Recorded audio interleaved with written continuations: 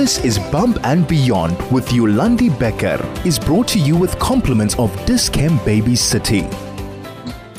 Good morning, good morning, good morning. And yes, you are on Bump and Beyond with me, your host, Yolandi Becker. And as always, we're talking parenting. I don't know about any of you, but I'm very big on Instagram. Maybe sometimes I'm a little bit too much on Instagram. If you like to follow me, of course, you can go on Yolandi Becker and go follow my journey as a parent and as a runner. That's kind of my focus at the moment. But I also myself follow quite a few mom influencers. And I especially love the journey that the moms kind of take, where they start with breastfeeding and the babies are small and it kind of the evolution starts happening into toddlerhood. And this is where I think there's quite a significant change that also happens, because as a mom, obviously, your life changes a little bit when you have a toddler.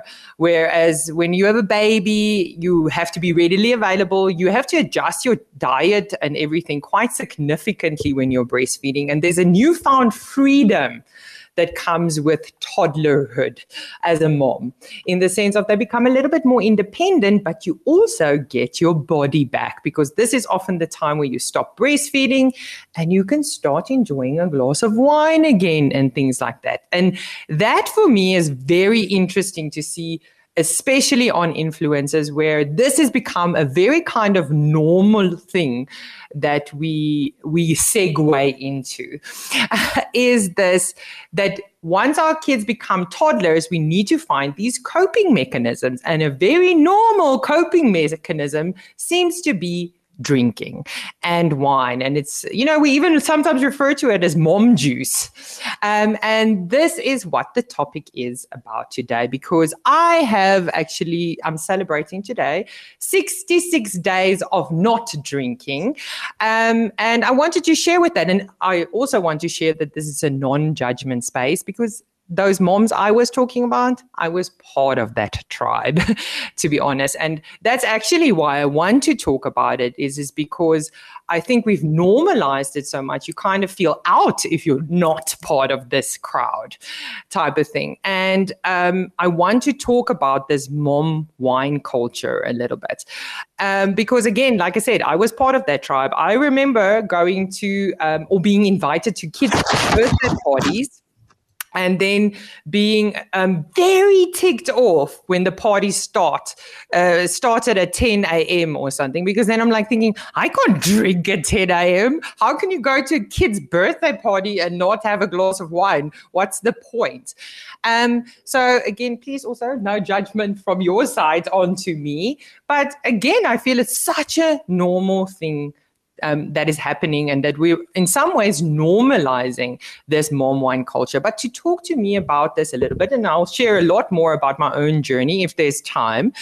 But expert guest today is Janet Gourand, joining me, the founder of Tribe Sober. Also a mom, of course. Thank you so much, Janet, for joining me today. Thank you, Yolanda. It's a pleasure, and many congratulations on your 66 alcohol-free days. Yes, and to be honest, I actually feel like it's been easier than what I thought it would be, to be honest.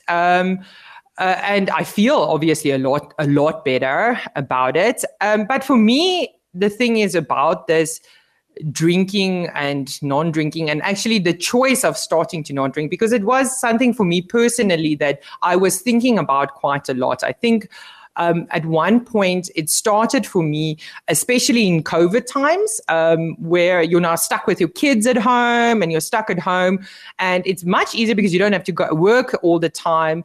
And me and my husband got into a bit of a rhythm of drinking a lot more than what we did before COVID. I used the normal justifications, like I'm not drinking in the morning, I'm not, drinking every night, I'm not, that type of thing, and to kind of justify the increase in it. But I got to a point where I really started feeling that it was not a healthy place where I was anymore with my drinking. But when I started looking for assistance with the stopping drinking and whatever, it was either you say you're an alcoholic or you're not. And I felt like you're either okay with drinking or you're an alcoholic. And I felt like there was no in between in those extreme examples. And again, there's no judgment with regards to, because I do think actually, if you go look at my drinking habits before that, I might have been classified as an alcoholic. Just in the sense that I think you have to drink. I don't know, Janet, you're more of an expert. What justifies as that? But for me, again, I was just trying to find that in between. Share with me your journey. How did you what brought about Tribe Sober? Sure. Just let me say a word about that. Am I an alcoholic thing? It's so interesting because the temptation is to compare ourselves with the hardcore alcoholic, isn't it? And think that we're fine, because society has stigmatized the alcoholic to such an extent that now we think, oh, well, it's that homeless man in the park, it's nothing. Or the main actor from Shameless. Exactly. I'm not that bad, so I must be fine. But of course, it's a spectrum, and there's millions of us in between the non-drinkers and that man in the park. And some of us are working our way up that spectrum. And I think if we just looked at the average alcoholic, I mean, I don't use that word, but just because so many people understand it, is far more likely to be a very functional executive with a nice family at home. That is what an alcoholic looks like in this day and age. And those are the kind of people that we work with. We work with mostly professionals and lots of moms. And so, I just wanted to say that. And that is a particular strategy on behalf of big alcohol. They want us to think, well, I'm not like that, so I'll carry on drinking. No. I mean, that's honestly, and that's for me, one of the things maybe that delayed, and also why I wanted to prompt this conversation a little bit, is because why I delayed, because again, I felt like I was mentally justifying it, I'm, like I said, I'm not drinking. I never drank in the morning. I also easily, if we drove somewhere and I knew I had to drive, I didn't drink when we went out. So I easily did that, but then came home and had a glass of wine. and those type of things. So for me, I had all these small kind of things, and I kind of felt personally, this is also not a normal place anymore to be at. And I've done lots of sober Octobers and all those type of things. But again, I felt that but more on this just now. This is Bump and Beyond with Yolandi Becker, is brought to you with compliments of Discam Baby City. Just get off that slippery. Good morning and welcome back. If you've just joined me, you are on 101.9 High FM. I am your host, Yolandi Becker. And if you've just joined us today, we are talking about mommy juice and the mom wine culture that is it. And I, in essence, want you to avoid it in some ways. And that's why I'm speaking to the founder of Tribe Sober, Janet, about this specific topic. Janet, before we went into ad break, I was asking you, I mean, I assume you were also part of this mom wine culture. Is that what brought it about? Oh, totally. In fact, my story is fairly typical in that, I started drinking at college because I wanted to fit in. No. And then that carried on into my 20s, my 30s, and it was very much a social thing for me. I mean, I was always an enthusiastic drinker. I loved it. I remember my first drink, it was like a magic potion. So I enjoyed drinking, but it was very much a fun thing. But gradually, as I got into my 40s, and then I was a working mum, with quite a demanding corporate job, and then I'd get home at 6 o'clock, the house would be a mess, there'd be no dinner ready, I'd have to do all the domestic stuff. And then finally, it was time for my reward, and that was my bottle of wine. And so in my 40s, as a working mum, I was drinking a bottle of wine a night, and that continued in my 50s. And to be honest, because all of my friends drank like that, it was so normalized, I didn't worry about it at all. I mean, I used to go over the top sometimes and wake up with a crashing hangover and think, oh my God, I mustn't do that anymore. So now and again, I'd get the odd warning sign. But it wasn't really until my 50s when I got breast cancer. And the link between heavy drinking and breast cancer is very clear now. The evidence is stacked up. But this was back in 2006, and people didn't talk about that link much. And I was still kind of in denial. So I carried on drinking. But I did think I mustn't drink quite this much. I've got to cut down. So I tried to cut down. And I say cut down because I couldn't imagine not drinking. I mean, how would that work? What would life be without wine? I mean, I live in the Western Cape and we're surrounded by it. So I just tried to cut down.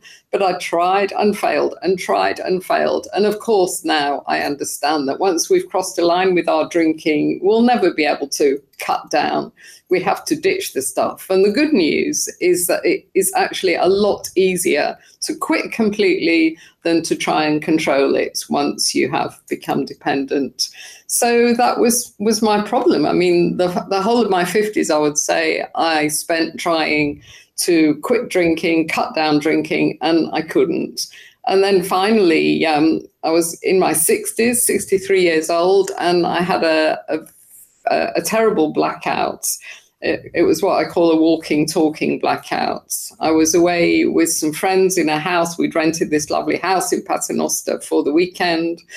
And it was that they were a boozy crowd. So it was one of those weekends where you start on the bubbly in the morning at breakfast and it just kind of carries on. Yeah. So Saturday was a blur. I woke up Sunday morning feeling dreadful, but of course pretending I was fine because I'm British. We do that, stiff upper lip. And at breakfast I said, let's go and look at the other house down the road because that's also, we can rent that, next village and we can have that next time we come here. So I was suggesting that we did this and there was this kind of weird hush around the table. And they said, Janet, we did that yesterday. Oh, my word. And you were with us, and you were walking, and you were talking, and you didn't seem drunk. You weren't stumbling. You weren't. Yeah. That really frightened me somehow. That got to me even more than the breast cancer, because I think the breast cancer made me realize I was damaging my body. But the thought that I was messing with my brain now, because I did some research and a blackout like that, which is called a kind of grey out, I think. But what it means is it's not that you've forgotten stuff. It's that your brain is so soaked in alcohol that it's incapable of making those memories. Oh my God, what am I doing? And then the next morning after that weekend, I woke up and I said to my husband, that's it, I'm done with alcohol. And to be fair to me, he didn't laugh, but he said, well, you've never said that before. You've always said you're going to cut down. And that was my kind of secret power, the fact that I knew I had to quit the stuff completely. Yeah. And I do have to say, and I mean, that's something for that tribe sober also, coincidentally, I also stumbled onto it, I feel, already quite some time ago. Already, I want to say in the beginning of 2023, maybe in 2022 already, I subscribed to some of your newsletters. So the idea for me had already been planted quite some time ago before I actually took the plunge to just stop. Because again, I was, and I mean, again, for me, this is an opportunity to remind people as well. I mean, you're now talking, and I mean, this is an extreme example, I feel, as well, when you're blacking out and stuff like that. But that's the build-up that happens. I was also a casual drinker in university, completely stopped for quite some time when my kids were small without any problems. And it just kind of gradually built up. And that was for me also one of the fact that my tolerance for alcohol became so much. One glass did nothing for me anymore. And it was like you needed, and that was also for me a little bit, hey, this is not okay anymore. This is not okay anymore. And I mean, also the other thing is that we're always, conscious about our weight. I'm running quite a lot and things like that. And you're wondering why you're not losing weight. Because in fact, you get all these calories. That's why. Yeah. So for me, I also just wanted to add on with you saying that just quitting actually for me was also, I still remember 26 November standing after a couple of times saying to my husband, I think I want to do a like dry January again or whatever, or completely stop. I was playing with the idea, and he came in to me and he's like, I want to stop drinking. And then I'm like, I was standing with a bottle of wine and I had like about a quarter of it in the bottle. And I was standing with it in my hand and I threw it down the drain. I'm like, I'm starting now. I'm not waiting anymore. And he said, let's go for it. And I think that's what, I mean, I had my little tribe. Me and my husband are doing it together. And it was been such a wonderful experience, actually. And to be honest, much easier than I thought it would be, because the benefits are just so much. I'm feeling so great about it, and I'm so much more better about dealing with it. And that's my next question kind of to you as well, because a lot of the time, like I mentioned, it starts here around toddlerhood where you're like, it's okay, I'm going to drink a glass of wine after my toddler goes to bed. And it starts with a glass of wine where you're just like, this is my reward, like you said, at the end of the hectic day with a freaking toddler running around the whole day, that I'm going to give myself a glass of wine. Yeah. And that's how it starts for all of us. Do you, now knowing what I know, I'm just saying that we do use wine often as a coping mechanism for these type of things, to relax. And does it really work? I know the answer. Do you even need me? You're such a brilliant sobriety advocate. Well, what it does, of course, is it numbs us. So it numbs our anxiety. And in fact, alcohol makes our anxiety worse. There's a meme that I like. I mean, there's plenty of mommy wine memes, but there's also a meme that I like, which says drinking alcohol is like pouring alcohol on our anxiety. So, we can spend the evening, we can drink our wine, we can go to bed and have our not very good sleep because it impacts on our quality of sleep. And that's one thing I remember you need when you've got small kids, you need your sleeps. But we need 7 cycles of REM, and you only get 2 cycles of that deep restorative sleep if you've been drinking alcohol. Memory is laid down. Yes, that again. So your sleep, is impacting negatively. And also, well, I used to, and I think many people as they come into the dependence stage, they wake up at 3 a.m. feeling dreadful. And that's when the alcohol is leaving your body. And that's when the anxiety comes back, but tenfold, And obviously in the middle of the night, everything seems more 50,000 times worse in the middle of the night. Definitely. And that's one of the signs. And I just wanted to congratulate you on picking up those signs, because it's so important. And our latest Tribe Sober podcast, which is on Apple and Spotify, it's called 15 Signs You Need to Take a Break from Alcohol. So I would say if someone's a bit worried, just have a listen to that and see if those signs resonate with you. Because you mentioned tolerance, didn't you? At the end of my drinking, I could drink 2 bottles of wine and I wouldn't feel a thing, because that's what happens. If you've just joined me, you are on 101.9 High FM. I am your host, Yolandi Becker, and I am talking to the founder of Tribe Sober about this mom wine culture and how, and again, we also now, we're trying for you to avoid it. If you're a young mom and you're enjoying your glass of wine, there's nothing wrong with enjoying a glass of wine. That's also not at all what I'm saying. I'm just saying that it can become a very quick, slippery slope, especially if you are using the wine to cope with certain things. Yes, I can assure you, you will always then need something, a crutch to cope with those things. And in all honesty, like Janet said, and I've completely experienced this, is that for me, I mean, you now say it numbs things, but I mean, in some ways, I had the feeling that it heightens something. So you're either really happy, but when you're annoyed also, also with your children. That was one of the reasons why I also wanted to completely stop, because I didn't want my children to think that this amount of drinking is normal or any amount of drinking is normal and that type of thing, and that I'm using wine to relax at the end of the day, that you need those type of things. For me, it kind of made me more annoyed when I was drinking. So it also, I don't know if that is a thing, but I mean, that was kind of my experience, is that it didn't really help, like I said, with anxiety, with anything like that. In the contrary, it made it a lot worse. Yeah. Can I just say a word for the moderate drinkers, so that we don't worry everybody with yes. the low risk limits of wine, as we're talking about wine, it's 1.5 bottles of wine a week. So if you're listening to this and you drink within those limits, so you have just, the odd glass of wine, not every night, just a couple of times a week, you're probably absolutely fine. Yes, and that's great. Enjoy that time. And enjoy it. And I'm very envious. But really, if you're drinking more than that consistently and you can't cut down to those limits, then, just start thinking about it and exploring. Be sober curious. That's the best thing to do. I love that word, sober curious, as well.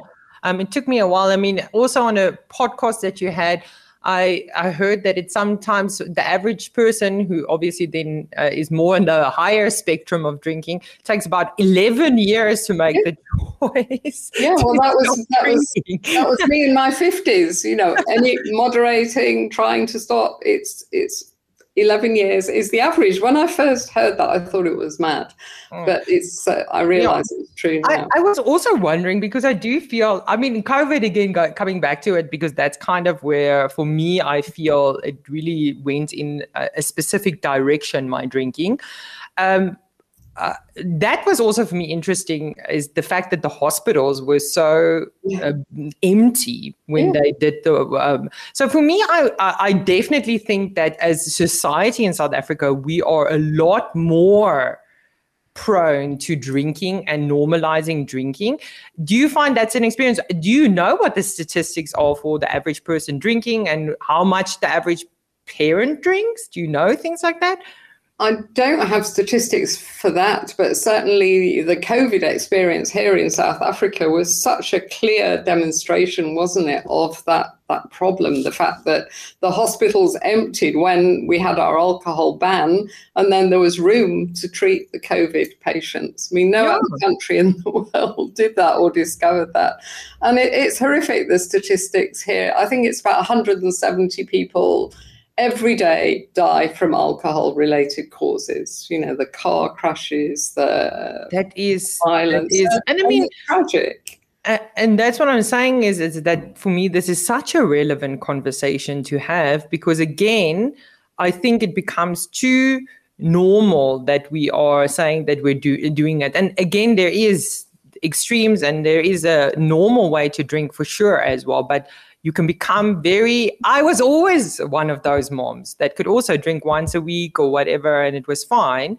And it kind of gradually built on itself. And I just want you to check yourself before you wreck yourself. I say to people, do an annual dependence check, just like you'd go for a medical. And we do our Dry January fundraiser every January. And I say, just, do a Dry January. And if you get through it easily without even thinking about it, then you're fine. But if you find it a real struggle, because my dry Januaries, I used to grit my teeth and count the days until we got to February. And then we get into February and I'd think, well, I can't be an alcoholic because I've just done a dry January. And that's what I said to you, that there's always this perception that there's it's either you're an alcoholic or there's no kind of in between type of thing for me. And that was for me a struggle, because again, I feel for that reason, it takes you a lot longer to get to that realization.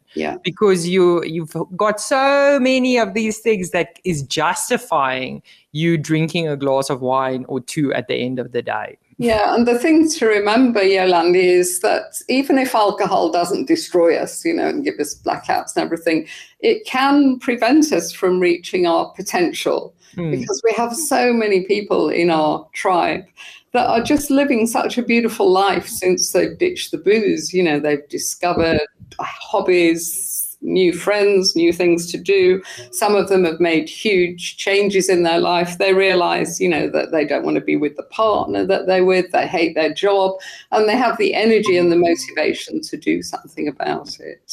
Yes, that's fantastic. What do you feel is the impact of drinking and on our children? Yeah, well, I think we're modeling it, aren't we? Basically, we're modeling a behavior, and they don't miss a thing. Children, that's so clever, really, aren't they? And they will see it as a way that mommy kind of copes. I think it's quite heartbreaking when you think that a child might be thinking, maybe subconsciously, but, oh, wow, she needs that to cope with me because I'm difficult, and she finds reading me a story boring, so she's got her wine on the go. So I think, we are modeling quite a harmful behavior, and we're just normalizing it so that the child, as they grow up, they think, well, I'm 16 now, so I'm going to drink like mom drinks. And again, the positive side of quitting is that you can involve your children, and then it starts a dialogue. So we have like trackers, so that you can color in your alcohol-free days, and children love those kind of things. And we say to the moms, stick it on the fridge, tell your kid you're doing this challenge, and get them to help you to color in. And then it's fun, it becomes fun. And you've opened that dialogue about the fact that it's not good to drink too much. And at the very least, you must take a break now and again. Yeah. And I really love that a lot. This is Bump and Beyond with Yolandi Becker is brought to you with compliments of Dis-Chem Baby City. And just like that, we are moving in the direction of the show being over. If you've just joined me, we are talking about mom wine culture, and just again, not everyone needs to completely stop drinking, but for me, this is just an awareness to like Janet mentioned, to check yourself this time of the year and to just kind of take tally of how much you are drinking, making sure you're still in a good, healthy space for it so that you don't need to go into the direction of completely having to stop, but still enjoying it in a healthy way. And that's what it is about. But luckily, people like Janet, like she said, they're just finishing their dry January challenge at Tribe Sober. But you've also got a great boot camp coming up. What is that about, Janet? And also please remind us where we can find you. Sure. Every few months we run a boot camp, and this is our 7th, and they're really popular. And even if you're just sober curious, I'd advise you to come and have a look at it. It's completely free, takes place on a private Facebook group. So no, your friends can't see that you're doing it. A lot of people ask me that.